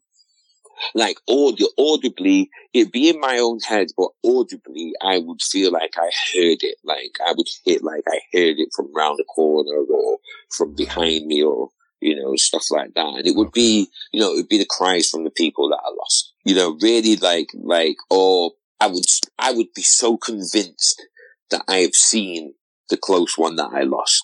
You know what I mean? Either in a crowd or, do you know what I mean? Like in a shopping center or, you know, just walking down the street. Do you know what I mean? Someone may look like that person or talk like, sound like that person, but I know that they're not there. I know that they're gone. Do you know what I mean? So, but I would just push it. I would try and push it so far back in my head, and then around 2015, 2016, it really just started getting to the point where it was just way too much. But I had, like, bless my ex-partner, you know, like, we tried so many things. When she started realizing that something was wrong with me, we tried so many things, so many different counselors. We even tried hypnotherapy because it was so much for her to deal with. Like, I have no ill will against her whatsoever. I understand someone that's going through this and doesn't understand what's going on, and, you know, as a result is lashing out, and not violently, but really swift changes in mood. And do you know what I mean? It's like just going through so much mentally that you just don't understand, and you've got no reference points or no one that you can really talk to about it and stuff. Because especially because of how severe the situation was, I always got that look when I explained it to a counselor or a doctor. I always got that look of, oh my God.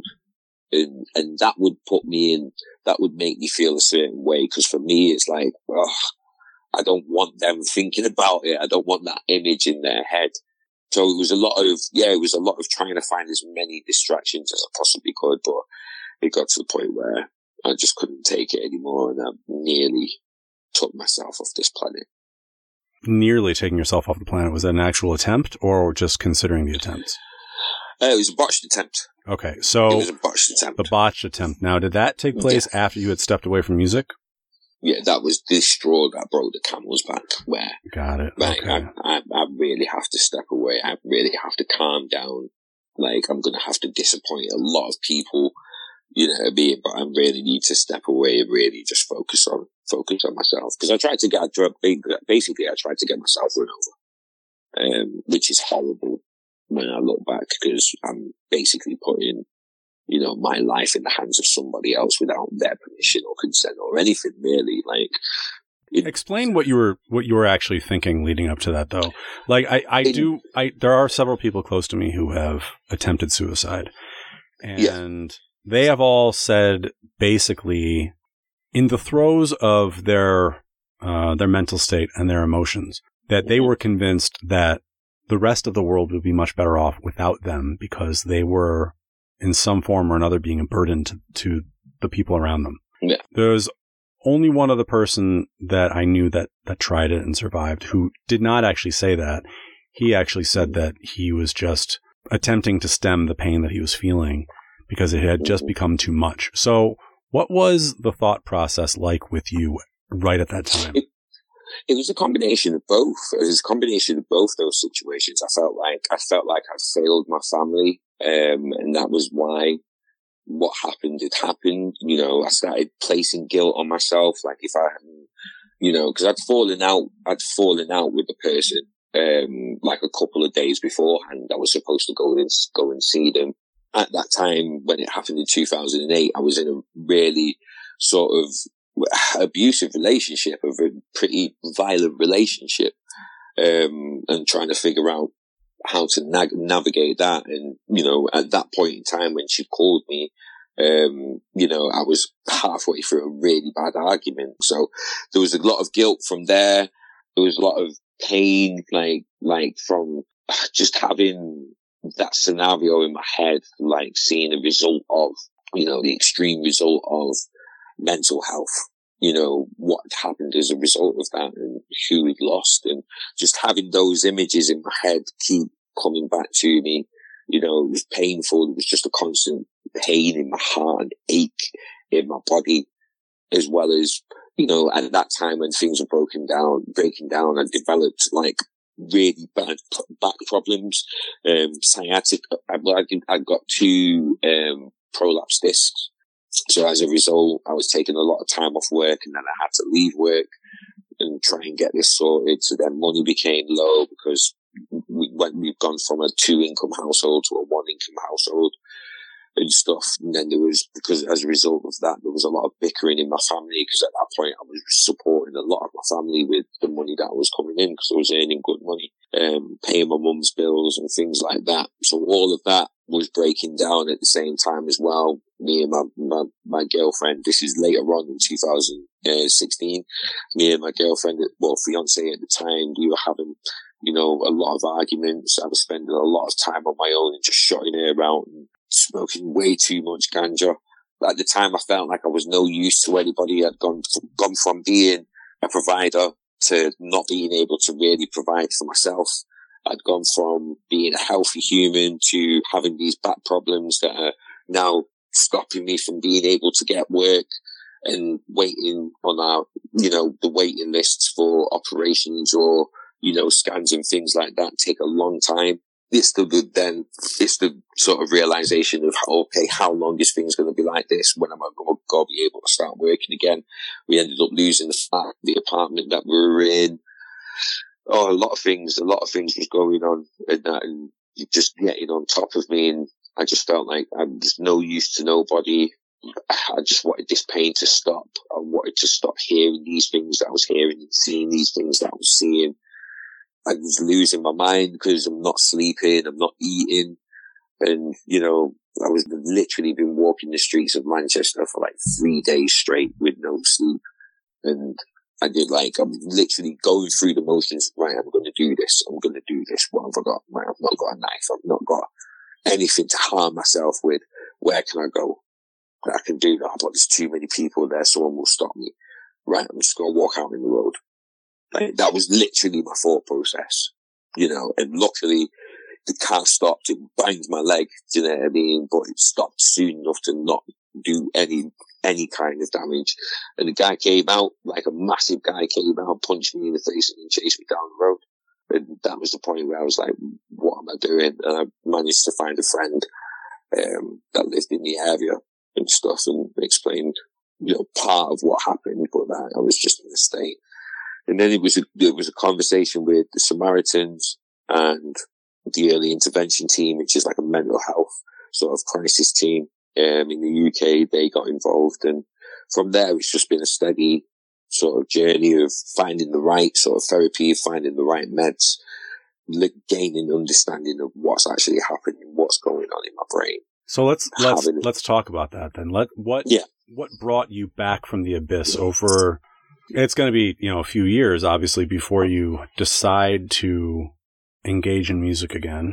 So what brought you from that point into, I don't want to say a sense of normalcy, because there is no normal after that, but what brought you to your new normal, I should say?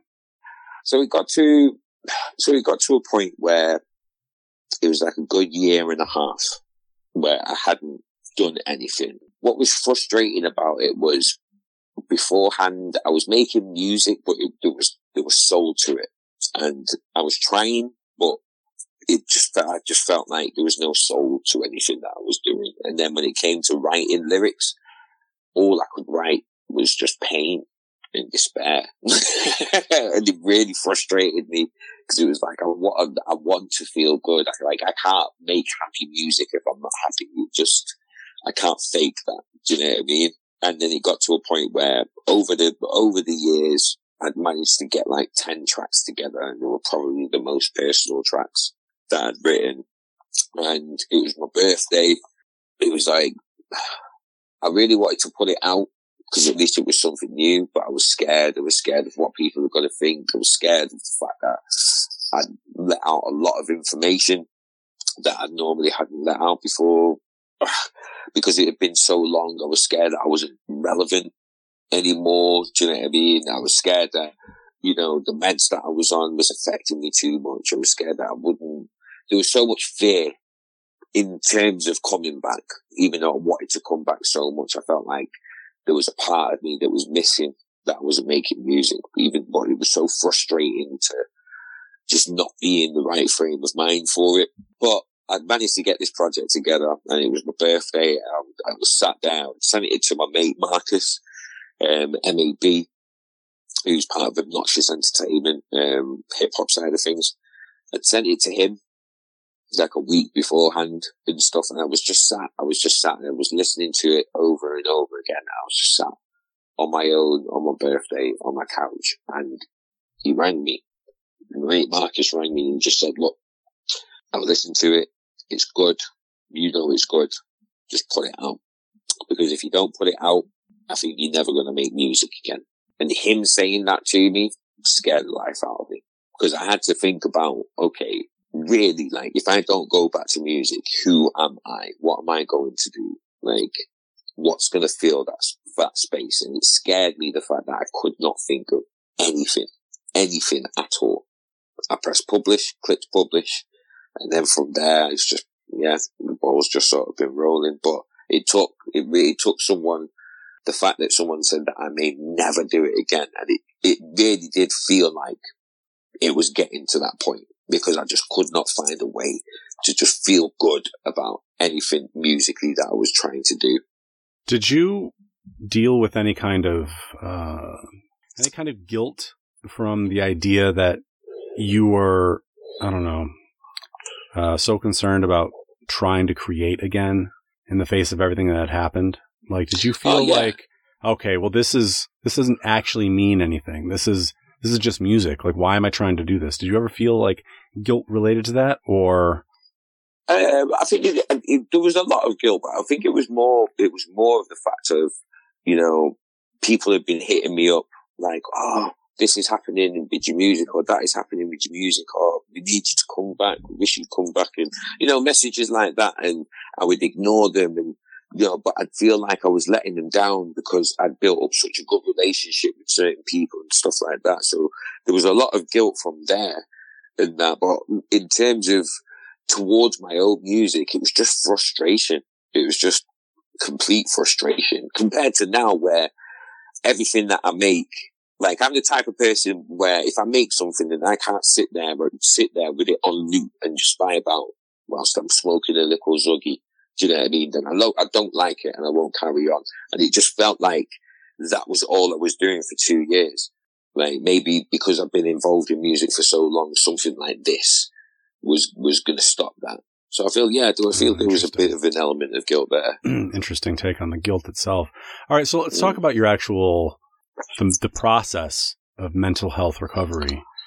During that time after you had stepped away from music and you were really hitting your mental health crisis head on, what did it take for you to start that slow climb back in terms of treatment, therapy, blah, blah, blah? Like, what kinds of things did you have to engage in? If they hear this, I'm sorry, but it is completely the truth. The biggest thing that I had to do was cut my family off. That was the biggest thing that I had to do, because so much over the years, as well as the incident per se, had happened within our family. Because I'd suffered from depression way before 2008, just in regards to, you know, how I was told I was conceived kind of thing. So I've been suffering with depression, and it was always an element of, okay, don't focus on me, focus on everybody else. I'm a mistake, so I'm lucky to be here. So my service is to everybody else, kind of thing. So long story short with your family, though, because that could be a whole other podcast. Long story short with your family, though, it was removing yourself from a toxic situation. Removing yourself from people around you who were not conducive to positive mental health. From there, where did you go? I started CBT, cognitive behavioral therapy. Like I said, I'd spoken to Samaritans, and then they put me in touch with the early intervention center, early intervention team, and then I was put on a sort of crisis watch. Because obviously suicidal thoughts, attempts at like ending my life and things like that. So I had a support worker who I would see once a week. Then I had therapy, CBT, once a week as well. And then I had a counsellor that I would speak to.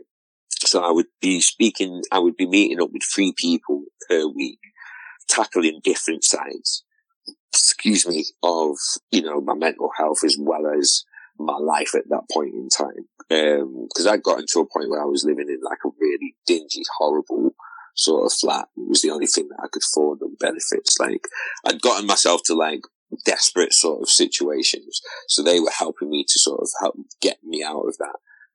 But it was like three different people that I would speak to each week, tackling different sides of my mental health. So the psychosis side with the CBT, counselling just in general, and depression side, because obviously that was exacerbated with the PTSD.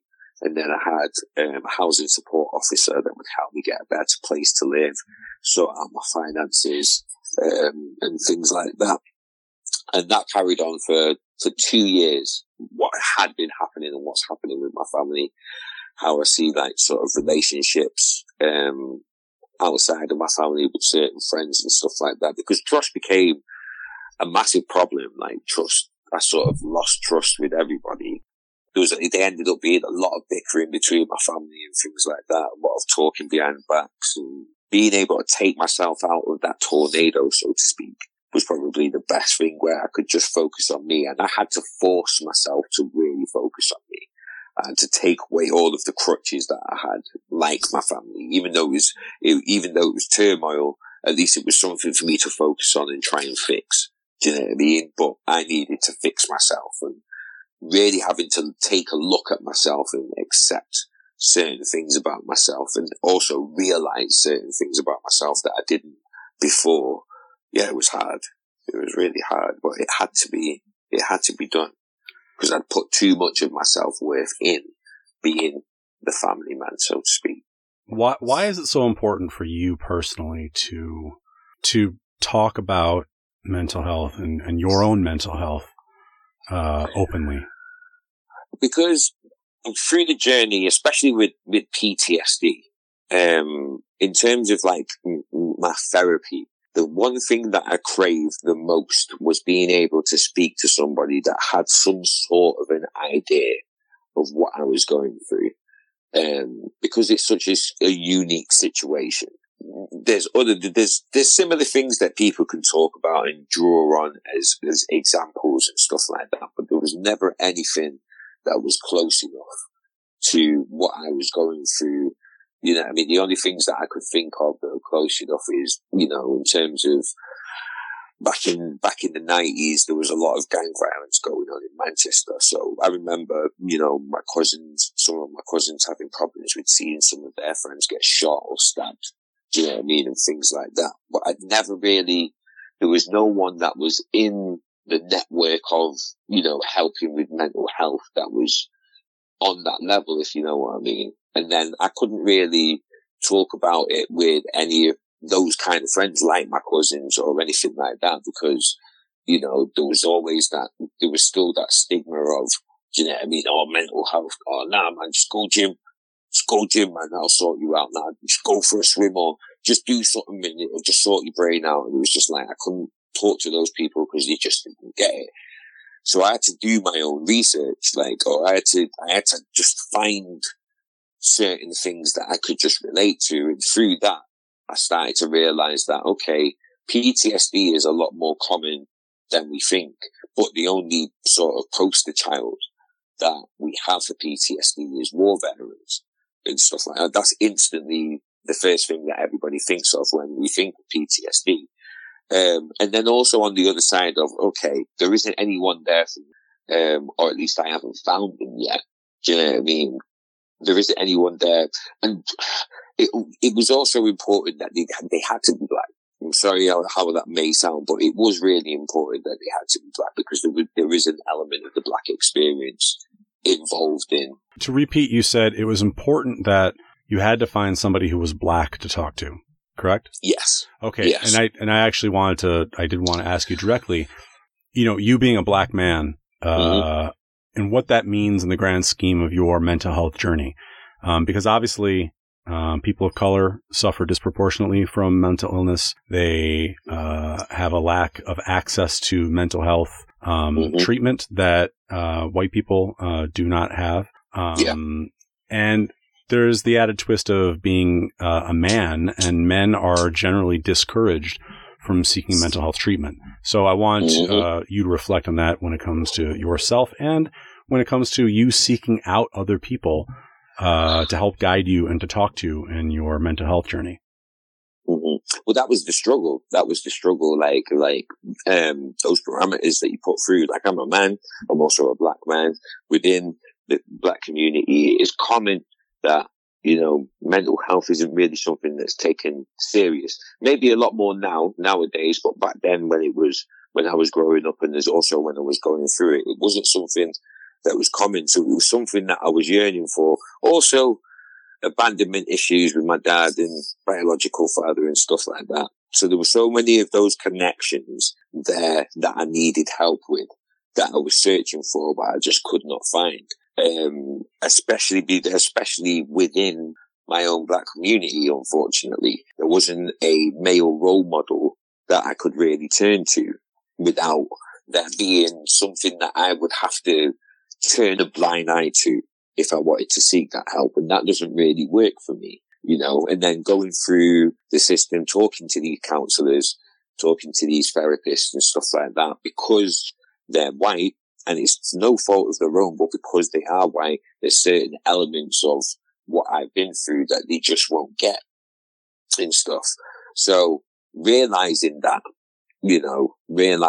there isn't anyone within the black community that's really a poster child for mental health within the black community. There are organizations, but they're not big and well-known organizations.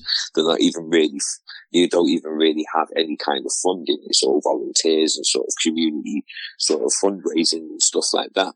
So because I couldn't find it, I sort of decided, right, well, I have to be that myself. But I do understand that I'm still coming from a certain experience, my experience and stuff. So I don't know everything, but at least I can come from a place of sincerity with it. Going through what I've gone through, I've been able to see things from the other side and stuff. I can understand, you know, someone who's been through a rape or a car crash, or, you know, not exactly, but I can understand what can come from it in terms of going through traumatic situations like that. Like I said before, in terms of, you know, gang members seeing, you know, friends, family members killed, shot, stabbed, do you know what I mean? Even just beaten up in a really horrific way. So for me, you've got to be the change that you want to see. So I wish there was someone there for me. At least hopefully I can be that someone for somebody else. What would you say to somebody who was possibly considering suicide as a way out, etc.? And I ask this because, you know, we have lost a lot of artists to suicide. You know, Keith Flint from Prodigy, and you know, Chris Cornell died in a high-profile example. I mean, all these artists, and then all these people, of course, that never get any kind of press coverage. Just thousands of people who die by suicide. What would you say to somebody who was contemplating suicide? What would you say to somebody who felt like they were in an abyss from which they couldn't get out? I know it's a lot, right? This is like, it's an oversimplification, but if you had to tell, if you had 30 seconds with somebody that you knew was like that, and you only had 30 seconds to say something to them, what would you say? It may seem like this is it, but it really isn't. It really isn't. Come with me. I will present some options to you, people that you can talk to, people that may understand what you're going through, or even just talk to me, and we'll have a conversation about what is going through. But what you see is the end. It is not. There is so much more to your life than what you are going through right now. And it took me a long, long time for me to realize that and get over how I feel about myself, how angry and resentful I am at this world. But there is more to this. This is not the end. Come with me and let's have a conversation. All right. Well, so before I let you go, let's take it to a brighter note. You are back in music. Yes. You are kind of making those strides to bring yourself as a person back into the world. Is there anything that you have cooking right now that you want to tell the people about? I'll probably get in trouble for this, but it's something that I'm quite proud of. At the moment, it's very soon, I think next month, in a couple of weeks, a new label is going to be launched called Stand Up Speak Out. I think by the time this actually comes out, we'll be doing promo for the first single that's coming out, and that's me and my good friend Mad Rush MC Owen, who set this up with his friend Mike Burgess, who's dealing with the marketing and more the behind the scenes side of things.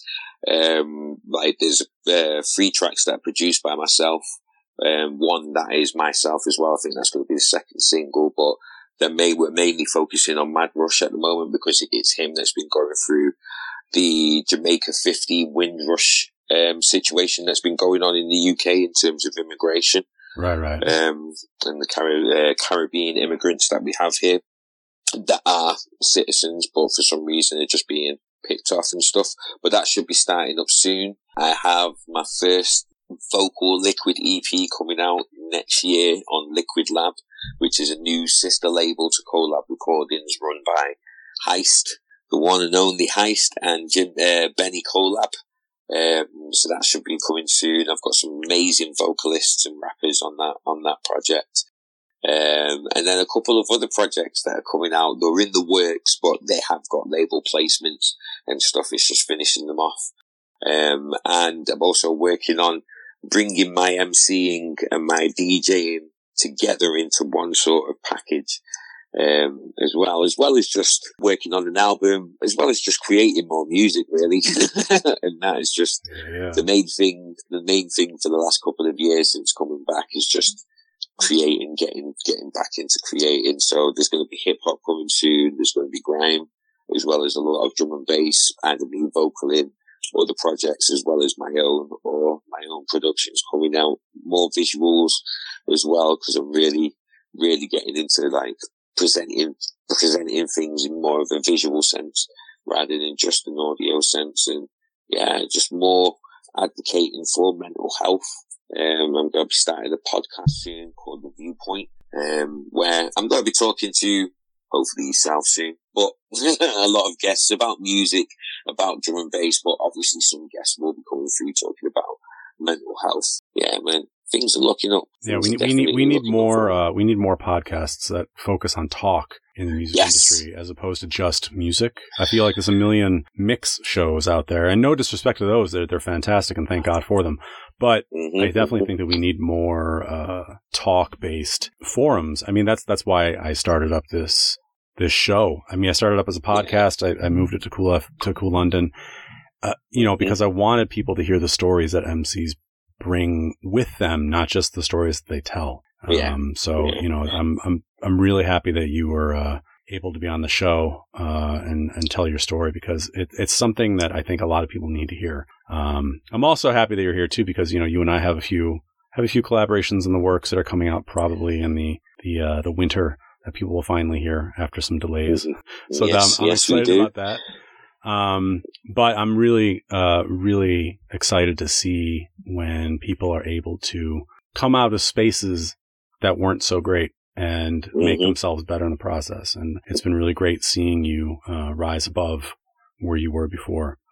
Oh, thank you, man. It's been a long road, and that's what I will always say to people. Like, it's not going to happen overnight. It is going to take some time. It is going to take a bit of work, but you just got to find the way of having faith in yourself. And, you know, the situation that you've been through that are causing you anger, causing you resentment, causing you despair. Try and find a way of using that as fuel to get yourself out of that hole. And if I can help, if what I say can help that in any kind of way, then, you know, I'm glad I can be of service in some way, you know. But thank you. Thank you so much for having me. Man, the honor is all mine, my friend. And yeah, we will definitely talk soon. But for now, I'm going to let you go because I know it's late over there. But thank you again. And we'll definitely do another check-in at some point with you.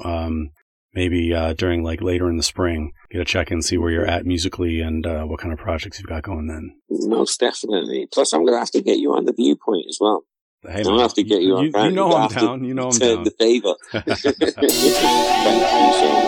All right, well, we'll talk soon, all right? You too. Take care. Yeah. Bye-bye. You know who it is.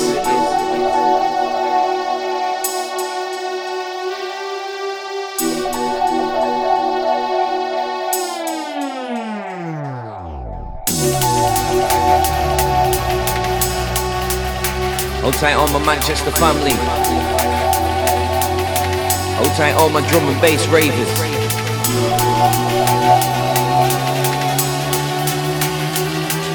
Yeah.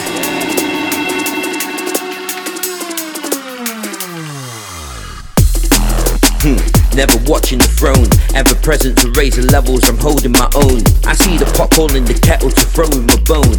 Never that call me the rebel that's holding the zone. Yeah, so fly with the words. The Smith, lyrical Western, yeah, I'm deadly with verbs. The chill, I'm never stressing with plenty of herbs. The wolf, ready to pounce on unsuspecting herds. Slaughter, so mimic me mech. No patience for all the talking, yeah, I'm coming for next. No statements, no evidence, and no clues to detect. Without a trace, I keep him laced and I'm ready to jet. Always bringing the vibe. You best believe it's always music that keeps me alive. Locked and loaded every weekend and ready to ride. I take it all in my stride. Why? Got everything less, everything nice.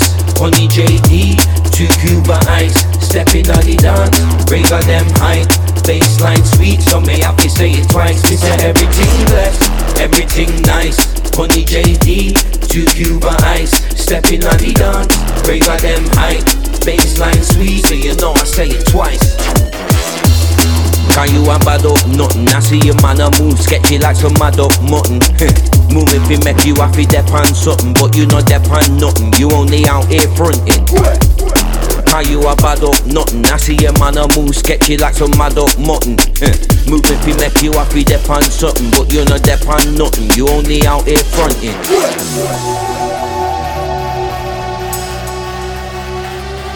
Yeah. And I don't deal with no bad mind business, me.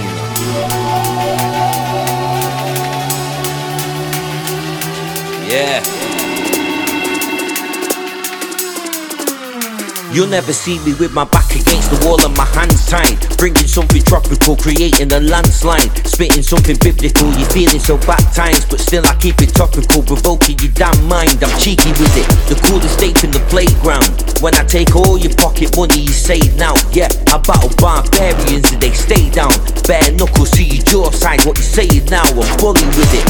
Best believe I'm coming right for your neck, because it's all about respect, so I don't fight for a check. I never read the manual, now I'm rewriting the text. I had to call before I walk, now I'm reviving the step. 2, 1, check. Mic is where my cipher connects, where my mind is at rest, and where my ego can flex a bit. Still I'm quick to switch and light up a set. Falling to my last breath, the day you put me to rest. Until then, stand your ground, or take a seat. I'm upward bound, I can take the heat. I'm so confident, it's all in the flow. I'll align the stars, trying to soothe my soul. So stand your ground, or take a seat. I'm upward bound, I can take the heat. I'm so confident, it's all in the flow. I'll align the stars, why? Got everything blessed, everything nice. Honey JD, 2 Cuba Ice. Stepping on the dance, break on them height. Baseline sweet, so may have to say it twice. We say everything blessed, everything nice. Honey JD, 2 Cuba Ice. Stepping on the dance, break on them height. Baseline sweet, so you know I sell it twice. Yeah, you don't know.